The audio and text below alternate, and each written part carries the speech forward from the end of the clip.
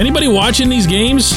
Like, tuning in to the Eastern Conference playoffs or even staying up to watch the West? Anybody?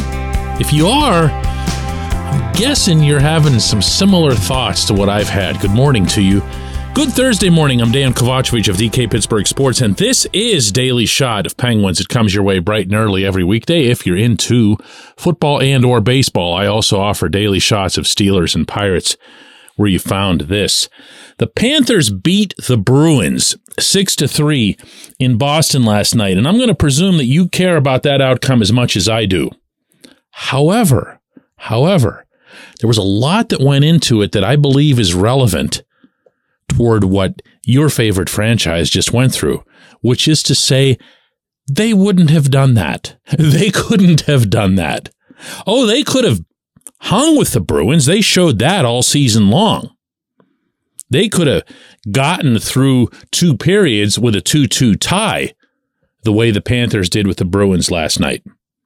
They could have gone into the third period and maybe even popped a goal and taken an early lead. What they wouldn't have done is finish it in any form or fashion. Whereas Florida went and scored 4 goals and ran off with the thing. Because the Panthers are a better team. The Panthers are a more complete team. They're deeper, they're more dynamic, they're more energetic, and they have way more Matthew Tkachuks than the Penguins do.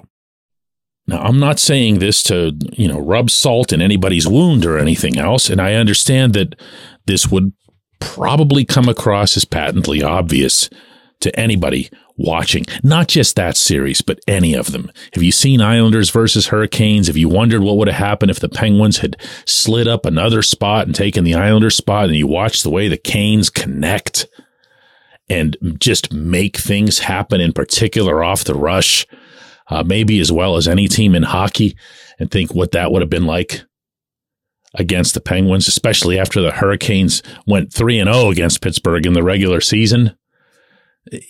You could do this to almost any series that's taking place right now. And what I come away with, is that, my goodness, thank the hockey gods, my friends, that your team didn't make it. Because A, they would have been wiped out in a great hurry. They would have been wiped out so fast, no one would have even known that they participated, and the only thing they would have gotten for it is a sticker or a badge to commemorate the continuation of the playoff streak, and that is it. And you know what else might have happened? You might not have seen Fenway Sports Group make an appearance at a game in Columbus the last day of the regular season and come to the conclusion, the rightful conclusion, that everyone involved needed to be fired. You also would have seen a continuation, I think, of some of that organizational arrogance that I described on yesterday's show. You would have seen everybody still feeling like, oh no, if only we had gotten this bounce or that bounce. And you'd have never seen, please trust me on this, you'd have never seen any sort of retro thinking about, wow, we really did butcher that expansion draft, didn't we? And what in the heck could anyone have been thinking to execute or even to conceive the Mikhail Granlund trade, or the Jeff Carter extension, or Kasperi Kapanen, or Brock McGinn, or the expansion draft? Take it from someone who's been covering this team for a very, very long time. There is the occasional good to come from the bad, but it's got to be legit bad. It's got to be right out there in front of everyone's faces bad. Sometimes. And when you're dealing with an absentee ownership, doesn't know anything at all about hockey. In fact, the people who are making this next hire don't know anything at all about hockey. And to my knowledge, don't have anybody who knows anything about hockey involved in the actual process. But I digress. Then you're just so much better if it falls and just collapses right in front of everyone to the point where no one could misinterpret it. I'm not going to lie. Seeing these first 3 nights of hockey, and I've watched a fair amount of it, and understanding that within my own sight lines from press boxes and watching the Penguins, and remember that when you're covering a team, you're not doing a whole lot of watching other teams unless they're playing the team that you're covering. It's a really stark sight, It's a contrast and a half. The Penguins didn't have that extra lever, the one that says, all right, now it's time for warp drive. And they're going to go and get it. If they had, they sure as heck wouldn't have lost the Blackhawks on that final fateful night at PPG Paints Arena. They would have just said, you know what, we're about to run this team out of the building. Played last night, bunch of AHL guys, goaltender with an .882 save percentage. We are just going to just smoke them. And I mean right from the start. They didn't have that. They weren't equipped with that. There's a reason that Mike Sullivan was somehow amazingly comfortable saying to us repeatedly that Jason Zucker is that guy who drags us into the fight. Drags us?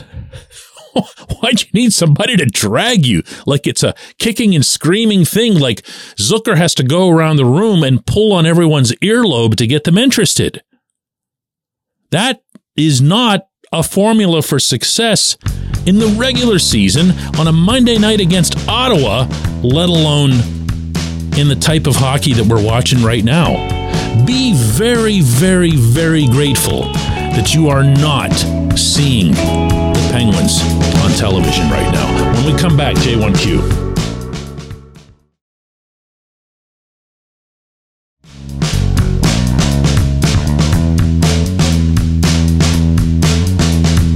Today's J1Q comes from Bill Kurtz, who says, the Penguins need at least 5 forwards, 1 defenseman, and a goalie, and they've got $20 million in cap space. How is anyone going to help this team in the short term? This isn't even considering the couple of high-priced duds that are already signed for next year. And of course, Bill, I'm going to presume that you're referring to both Jeff Carter and Mikael Granlund. Depending on how Jeff Petrie is used or how much age is going to chip away at his skill set, you could probably throw him into that mix as well. I like Petrie. Okay, I think Petrie's got something to contribute to this team. I just don't think it's utilized properly. But yeah, what you're going to have to do, I believe, whoever the GM is going to have to do a couple of things. And this is really painting with a broad brush, so bear with me on this. One is you're going to have to make some moves that suck, like that hurt. And that's one of the benefits of bringing in somebody from the outside who can maybe look at a colder approach. You're going to have to come in and say, all right, I really like, for example, here, I'm going to throw one in there, Marcus Pettersson. Okay, I am not advocating for trading Pettersson on any sort of punitive basis. I thought he really came into his own this year. But if you have to move salary out and you have to exchange it for somebody who's worthwhile, you're going to have to do some things you don't like. Maybe one that'll make everyone a little less cringy would be Brian Rust. There will be a market for Rust if you make it clear that he's available via trade. There will be a market for him. There were teams that were willing to pay, I believe, more than what Rust ended up getting from the Penguins last summer. And you could get, a couple of younger guys, somebody who would fit more into this energy thing that I'm talking about so that you don't have to have Zucker, presuming they can even bring Zucker back since he's an unrestricted free agent, dragging everybody into the fight. But what has to happen out of that scenario before I get to the second point is that you've got to see energy guys dot the bottom of that roster, even if they're minimum freaking wage. And that was the thing that drove me the most nuts about this past season and the roster management. I kept joking, and maybe I was joking, maybe I wasn't, that what they really needed was about 4 or 5 Brian Gibbons guys, for those of you who go that far back, just run around out there, make things happen, keep the puck in the opposing zone. I don't care if you score, just don't get scored on. I don't care if you run up big numbers or anything like that. I care that you wear down the other team so that when the good players come on, they've got a little bit more room and a little bit more comfort level. Didn't happen at all. Never came close to happening. Number 2 that has to happen is that this GM is going to have to impose his or her will on the head coach. Meaning, if I like Valtteri Puustinen, I as the GM, then you are going to play Valtteri Puustinen. If I like Alex Nylander or I like Sam Poulin and I'm already running out of decent prospects to name, okay, then you're going to put them on the ice because I need to see what they have. I need to see that with my own GM's eyes.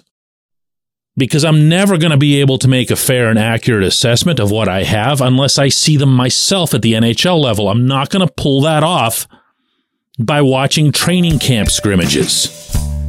This is why I keep referring to this next GM as needing to have serious stones. Maybe more than any other trait. I appreciate the question. I appreciate everyone listening to Daily Shot of Penguins. We're going to do another one of these tomorrow.